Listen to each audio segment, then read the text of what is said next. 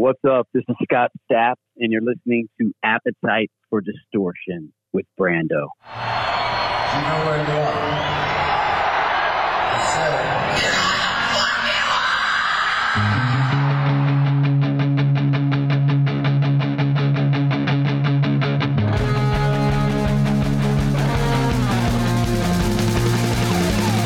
formula. This is Appetite for Distortion.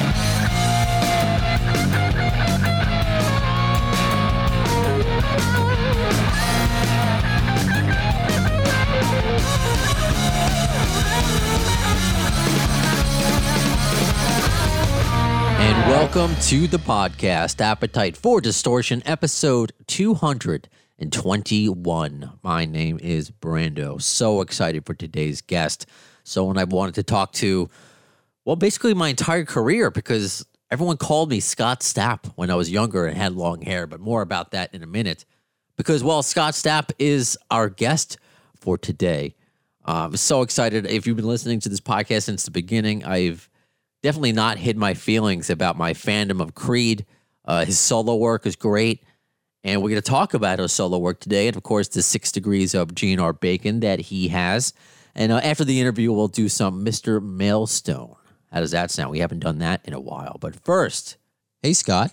Hey, what's up, Brandon? That's me. It's really nice to meet you. Yeah, nice to meet you over the phone. How you doing?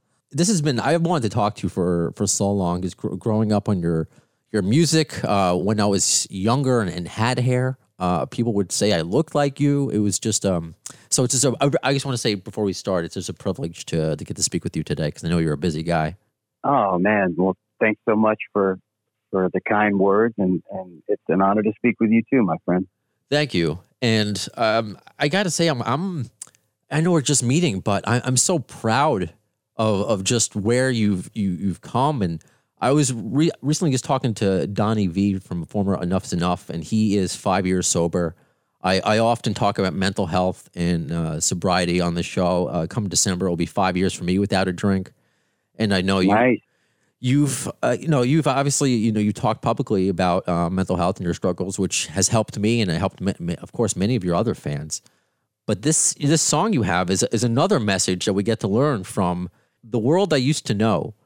I guess I want to know with that, was there a specific event that inspired you to write it, or was it just the overall chaos of what's going on right now? I think that at the time the song was written, subconsciously, I think that I was just feeling and sensing the underbelly of what was already happening that hadn't just fully exploded. Like we've seen this year. I'm sure that via the news and other press outlets, that I was reading or whatnot, was giving me that impression, and so I think it just came out, as an observation of what was manifesting at a much smaller scale, but then, here we are today, and the volcano has erupted.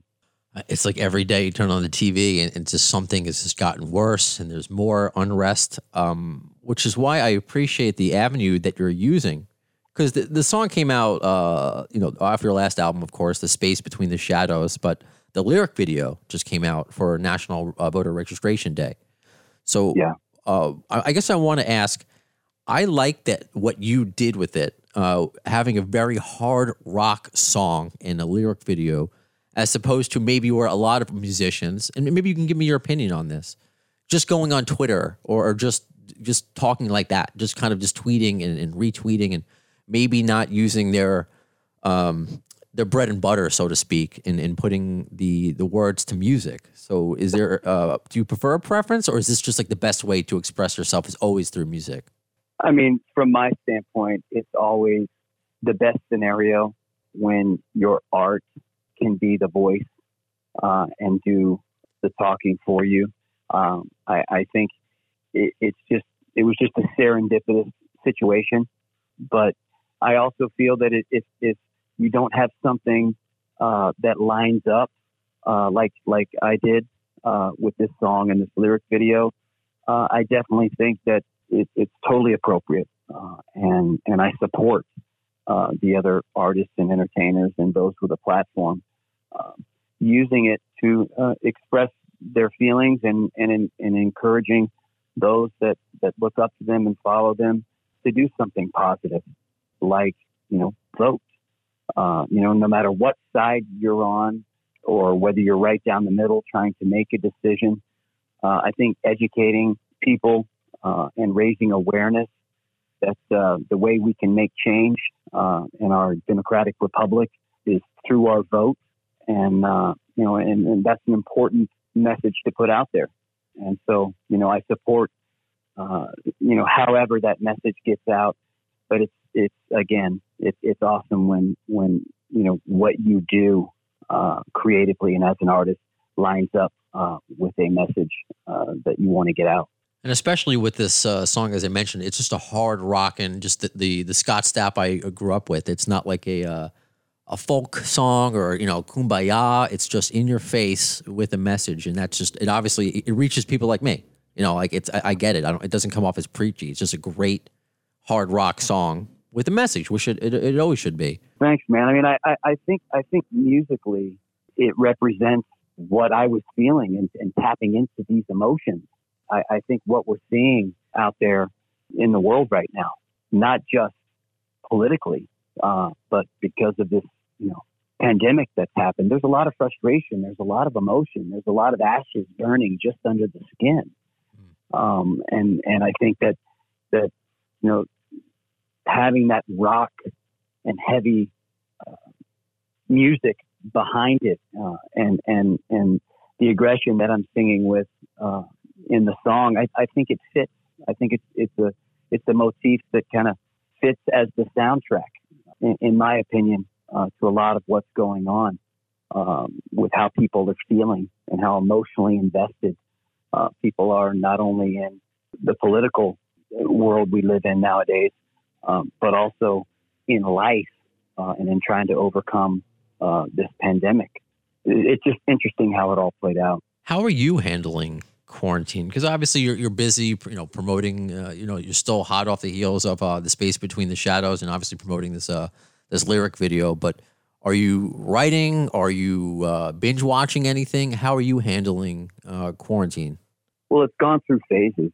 Initially, I just hunkered down with my family and my kids, and just dove into daddy husband mode, and just really took advantage of the opportunity I had to spend this extra time with my kids and my wife.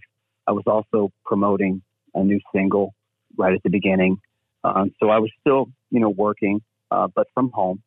Technology affords us that ability. Some of us to be able to continue to do Zoom meetings, Zoom interviews. In lieu of visiting radio stations, I was doing Zoom calls and phone calls. And then after that phase passed, I continued, of course, with the kids and looking for projects. We started a little farm and built a chicken coop and had chickens and ducks and raised them from little chickies to now they're big ducks or big chickens, and they're free range, but they got a place to go at night that's safe. And so that was a project we did. We've had other projects just trying to stay busy. And then, of course, there's a little, just itch, trying to figure out, what do I do? I want to work, but I can't. We found a way to socially distance through Zoom and other formats, a concert, and put that out, a mini concert, and put that out for the fans. Great. And then I think everything started to sink in even deeper with what was going on in the world, and songs began to come, especially over the last couple months. A lot of writing, a lot of singing into my cell phone as melodies, as riffs, as other ways that I create songs come to me. I document them and then go back and begin to write. So it's really kind of been an evolution. And I think I felt the same concern, the same worry, the same fear at times, the same frustration as probably everyone has at some point. I know everyone has it at a different level, as I'm fortunate enough in my life to be able, to weather, not being on the road for 6 to 9 months. It's tough, man. It's definitely not been easy. It is tough, and I'm lucky because I'm working from home right now. I'm in my apartment in Queens. I'm normally in a studio and at iHeartRadio in Tribeca, so we all got to adapt. But everything you're talking about is one of the reasons what makes you so relatable. You were never on this pillar. You were just a very tangible person with very similar feelings that we all have. And I know I don't have you here forever, so I wanted to, as this is Appetite for Distortion podcast, when I announced that you were coming on the show, and a lot of people were excited and saying people who met you were the nicest people, and someone shared a picture I hadn't seen before. As I mentioned, I thought I saw all of the pictures of you since I looked like you in high school, and everyone would say, send me all pictures and text me pictures of you all the time. It was a picture of you, Slash, Miles Kennedy, and Mark Tremonti, and I guess I want to ask you, because as I mentioned earlier, I talk about mental health and addiction a lot, and talked about Slash, and talked about Duff and Steven Adler. So I guess I'm just curious what experiences you may have, those worlds colliding. Have you crossed worlds at all with Guns N' Roses or maybe Velvet Revolver at the time? I crossed paths with Slash years ago at the Sunset Marquee in L.A. Back in probably the first time I crossed paths with him. In probably 1998-ish. And then across, I'm sure, I can't remember every situation, but bumped into him here or there in passing. And then, of course, the photo that you saw. But always just hey, how are you? That's it. Nothing beyond that. But he's a musical icon. He's a legend, and have much respect and admiration for the work that he's done and the legacy that he has left in music. And big fan of Guns N' Roses, man. Right on. I guess because I was hoping that, because I've said for a long time to my listeners that if Velvet Revolver was, because they tried finding a new lead singer. Before Scott passed, but when he was fired, and I always thought you would have been a perfect fit. So there was part of me hoping that was a secret somewhere, that you would have been thought of as a new lead singer for Velvet Revolver. But I guess only in my dreams that happens. Interesting. That's an interesting thought. All right. Well, I'll let you think about it. Maybe, who knows, in the future, everyone's bored right now. Maybe you'll do something together. Who knows? Again, that'll probably just be a dream of mine. Scott, just thank you so much. I know you have a lot to get to today. Is there anything that you want to leave us with as far as what we could look forward to, whether it's another single release? And I mean, I know you mentioned some of the Zoom shows or the Facebook Live shows, but is there anything specific that you want to perhaps get us excited about? Yeah, I think let me backtrack a little bit. I'm definitely focused on World I Used to Know right now, and just getting the word out. With that track, it's a track that I had always intended on releasing. It just felt like the time was now, and so I'm excited to share that with the fans and with those who may not know of my solo music. And so that's exciting. And then I'm creating new music, and so I'm excited that when that comes fully into fruition, I can share that great with the rock community, and then for those that are still at home or didn't see, I did an acoustic show online and played some really heavy tunes, man, acoustic, so you can find that on my Facebook page, on my Instagram page. And we'll make sure to get you the exact locations and links for that, because for those folks out there that like to hear heavy riff-driven tunes played acoustic, but with that same energy, I think it's right up their alley, man. Of course. I mean, again, this is a GNR themed podcast, and they have a lot of acoustics. So this is, right up my alley. It's right up my listeners' alley. So, I'll share it on my social media as well, because I have yet to check that out. So I'm actually excited I'll probably check it out as soon as we hang up. Scott, awesome, man.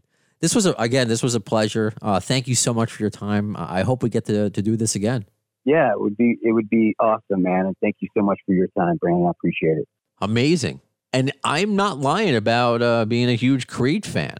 I remember in high school, in my CD player, Human Clay lived in there for years. I remember one time we were watching, I guess, like some shitty movie in class. It was just one of those days with the sub.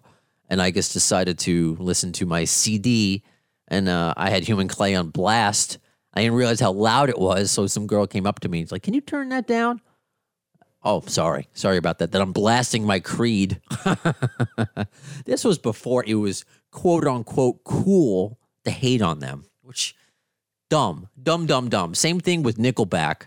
Just dumb. They're talented bands. You don't have to like certain bands or artists, but I think the word suck really just belongs to like Beavis and Butthead.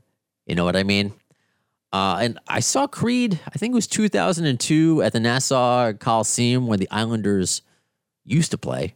They used to play. They were supposed to split time this year before the pandemic there. That's another story. I saw them with Jerry Cantrell and I believe 12 Stones. So all these years later to talk to him, and as many of you saw when I teased the interview with Scott, that it is true. I posted a picture of myself when I was younger, early 20s with long hair, and I did look like Scott Stapp. It kind of annoyed me at the time, I guess. I don't know. I mean, I guess it's like how kids are. You look like this, But as soon as there was a VH1, when VH1 had those like top 100 countdowns of hard rock songs or one-hit wonders, you remember back in the day when not just MTV played music, but VH1 did, and they did the top 100 sexiest artists of all time. And keep in mind, this was several years ago. Scott Stapp, I remember, was 83. So he was the number 3 sexiest artist of all time at the time. So that's when I started taking the compliment. Well, I wasn't going to say that to Scott and make it weird right away. Let's keep it weird, though.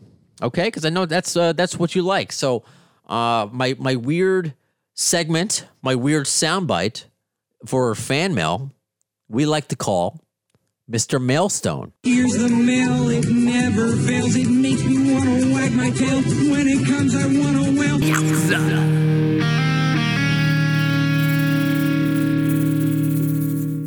So I haven't done this in a while. I want to read your comments. And there are many avenues you can reach out to me, and I look at them all. You can always email me at the afdshow@gmail.com. Facebook.com/the AFD Show, Twitter @the AFD Show, Appetite for Distortion. On Instagram, I've started to upload a lot more interviews to YouTube, specifically the ones that are done by Zoom. The visual aspects of it. They all were living on Facebook, but now, let's just put them on YouTube, and it's probably an easier find. So however you reach out to me, I kind of collected them all, or a choice few, and I want to read them back. Okay? This one I got from Sneed Rock. Brando, the Dez interview was amazing. Honestly, I've never been a Cold Chamber or Devil Driver fan, but that was so good. Honestly, I'm with you, Sneed. I respect the hell out of Cold Chamber and Devil Driver, but I'm not always the biggest fan of the screaming vocals. Maybe when it's like a Kill Switch Engage where it's in and out of the clean and the hard vocals, but still, when I had the opportunity to interview Dez from Devil Driver, I'm like, yeah, absolutely. The guy is a legend in that genre. And wow, what a conversation it was. It was on the same episode as Dave Mustaine. And we just started talking about, not just music, but sobriety and mental health. And he was just a cool dude. Just a really cool dude. And it's funny, I don't usually sign on to Skype normally, but that's how I spoke to Des, and I signed on the other day, like probably for the first time since I interviewed him. I saw a message from him saying, keep this number, brother. So I guess Des loved the interview too, so thank you. Next up, we got Luca. Hello, Brando. Just a random check-in since I listened to the interview with Tracy Amos. You're still doing a great job all these episodes later. Keep rocking and stay happy and healthy. Thank you, Luca. So obviously I'm getting to some comments I haven't had for a while. I mean, Tracy Amos wasn't too long ago. That's also one of the interviews since that was done on Zoom that is on YouTube. And Luca is like many of you, just randomly sending me messages throughout the years of just encouragement. Not really wanting anything, just nice, kind words. So thank you, Luca. Just simply, this is from Dana from Iowa. Just want to give you a shout out because I see your comment on a lot of stuff. Enjoy your shows. Keep up the great work. Thank you. See, just short, simple, and makes me feel good. This is from Rafael from Brazil, and I forgive me if I mispronounce the the city that you're from. Hello, man. I'm a fan here from Minas Gerais. I probably should have just skipped it because I'm just embarrassing myself. I used to remember in high school just struggling with Spanish. I wish I had that brain. So from Brazil, forgive me. You could laugh at me, Raphael. I went to the MetLife show. So he's from Brazil and he went all the way to New Jersey to see the same show I saw a few years ago. I like your podcasts. Thanks for not keeping them informed. Then New York says, sorry for my English. My intention was to thank you. I know I make mistakes in writings in peace. Well, that's totally fine, man. I love that. I love when people reach out from other countries. And I need to expand my intellect. I need to know how to pronounce other countries. And the fact that, if English is not your first language and you listen to my podcast, whoa, that's the ultimate, I think, because I don't know how hard it is, for you. You may understand English, but you have to, listen to it a couple times. I don't know. Raphael is smarter than me. So I get messages like that a lot. And even when I get comments in other languages, it's cool because Twitter, Instagram, and Facebook just have a translate button right there. So certainly I have listeners all over the world. And that's how it's possible, really, because I'm a goon and I can't speak other languages. I in Hebrew school, at one point, I knew how to read Hebrew, but at the time, I didn't even know what I was saying. I just knew what I was saying to get bar mitzvah. It's terrible. Next one up, we got Poncho from Texas. Hey, Brando. I followed your blog for a couple years. I guess you can call it a blog. A combination of the videos that I do, not just the video interviews, but I've done some just videos talking to you, the things that I post, and the podcast. So if you want to combine them all, it could be a blog. Sure. Great stuff. My favorite stuff is when you dig way back into the unknown peeps who were connected with GNR back in their early days. On a side note, I do portrait art as a hobby and have a slash portrait I would love to send you. I'll send you a print if that's possible. Not looking for anything in return. I'm just a big Guns N' Roses fan too and thought you might dig it. Well, he sent me the photo of what it's going to look like, and it's incredible. Really incredible. I mean, the fact that he's willing to send me that is so kind. I've gotten some of those over the years. I remember, I wish I could remember the handle's name, but this is when Ian was still on the show. This was early on. Just seeing the magic of just being a Guns N' Roses fan and how it connects people. Someone sent us pins, and I still have an Axl Rose pin. His high top shoes on my leather jacket, my jean jacket, and there was one of a milk carton that says "Where's Izzy?" So there were just pins, and I remember that back in the day. So I'll certainly post the picture of when I get the your art. And let me just say, because I've started to post a lot of the fan art, especially on Instagram.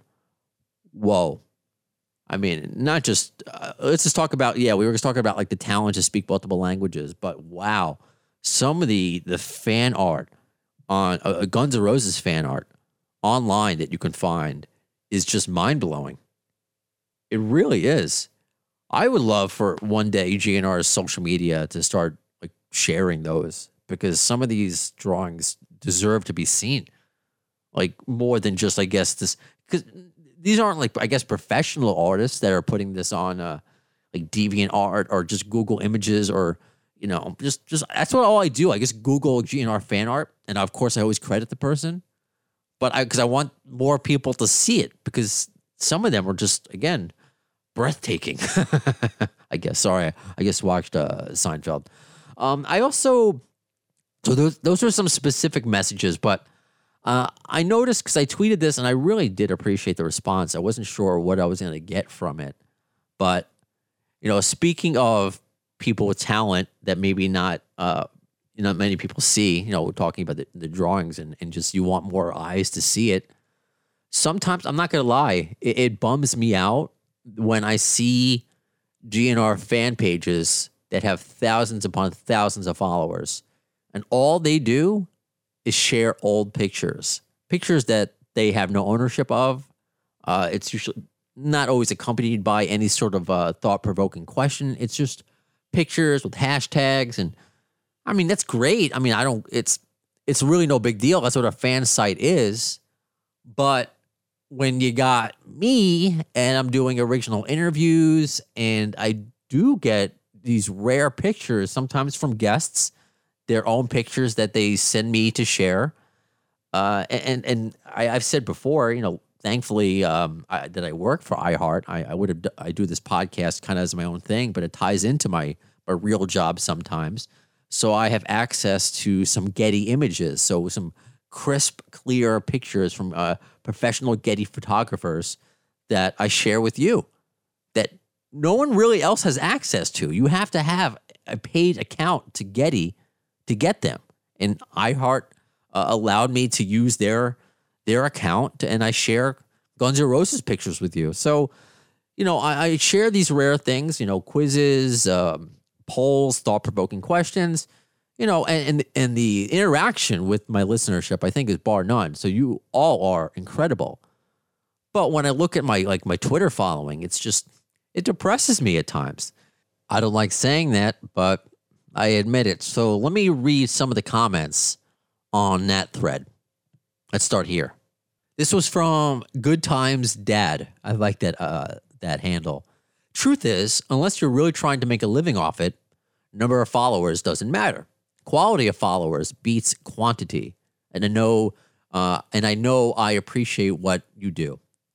So thank you, Good Times Dad. And well, that's true in a bit. I certainly would never ever pay for followers, but the truth is, managers and labels do look at following, because how many people have a podcast? Everyone and their mother has a podcast. So for me to just to reach out, even when I say, you know, I work for iHeartRadio, which helps me, but they still look. Thankfully, I've reached a point where I've had a very impressive guest list, so resume, so to speak. Plenty of news articles written about my interviews, including recently. So shout out to Ultimate Guitar and Tone Deaf for picking up my interview with Joe Miller, the former roadie of STP and GNR, who wrote a really cool book on Amazon. And that's cool. It was even like with a big name guest, and I'm getting those kinds of interviews picked up and translated, or transcribed rather. And that's what helps me continue to get bigger and bigger guests. That's what helped me get Dee Snider. Honestly, that person said, "Oh, I love your guest list." You know, his label said, "I love your guest list. What's Dee's 6 degrees of GNR bacon?" So that helps me. But you know, at the end of the day, or maybe at first glance, a higher following does help. And obviously, you want more people to follow you, because that means that more people know about you. And so, I mean, I don't want to keep going down that road, but the messages that you sent of support, I didn't know if that was going to come off obnoxious, because I said, and I'll say it again here, I'm not proud that this bothers me, but it does. So I want to read some of the, other than Good Times Dad. I gave Cynthia Waller, so another, great follower of this podcast, said, "You're so right, Brando. Same picks over and over again. Your content is fresh, new, and original. You are my favorite and top page I personally go to. Thank you for all you do. I will start retweeting more." Thank you. I really appreciate that. So yeah, retweeting and sharing really does help. Geraldine, I believe she's from France. I appreciate your work. Thank you, and don't give up. No, I'm not giving up. Certainly not giving up. It's just, you can't help but get frustrated sometimes, or just scratch your head and be like, why? Why does this website, have this amount of followers? And it just doesn't make sense, Dave Holmes, I believe he is Super Furry Chub. He's the best handle ever. He's been on the podcast before for Fan Obsession. You do a great job, Brando. Keep up the good work, brother. Laura and Andy, that's one page. You're my fave GNR page, if that helps, which it does. The great Brandino, not me. That's another person, said, "Stay the course, man. Love the content. Love it." Mark Lyons Only McCahill, who's been a loyal follower. "You'll get there, Brando. All the true GNR fans know what a great job you're doing in bringing us solid content. Thank you." J.K. Anderson said, "Thank you for doing what you do." Blue Jean Baby, you are awesome. Leonardo DS, great job, Brando. So many great and original stories. Keep up the great work. And let me see what else, because I can keep going, which is just like, it made me feel so well. I'll give this person a shout out. I'll wrap it up here. Original Misfit. Hey, all you The Rock dedicated GNR fans, know who you are. For me, this is the only GNR fan site I follow, not including past and present members. So I more than understand your frustrations. And I just checked the retweet of your post. They got more likes than for the retweet, not my original post. So, social media, it's weird. It just really is. But I'm not giving up. Of course not. Again, it's just like a head scratcher. And you know what? After I posted that, I got a bunch more followers. So sometimes maybe the Jewish guilt works. But you have no idea how much I appreciate every single one of you that either responded to that specific tweet or just randomly reaches out with words of encouragement and support.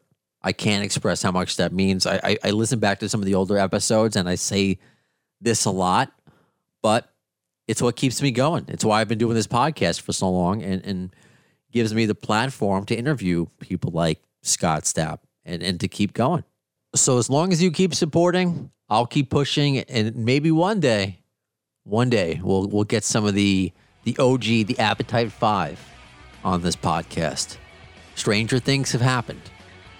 So until next time, when will you see the next episode of Appetite for Distortion? Well, in the words of Axl Rose once concerning Chinese democracy, you'll see it. I don't know if soon is the word.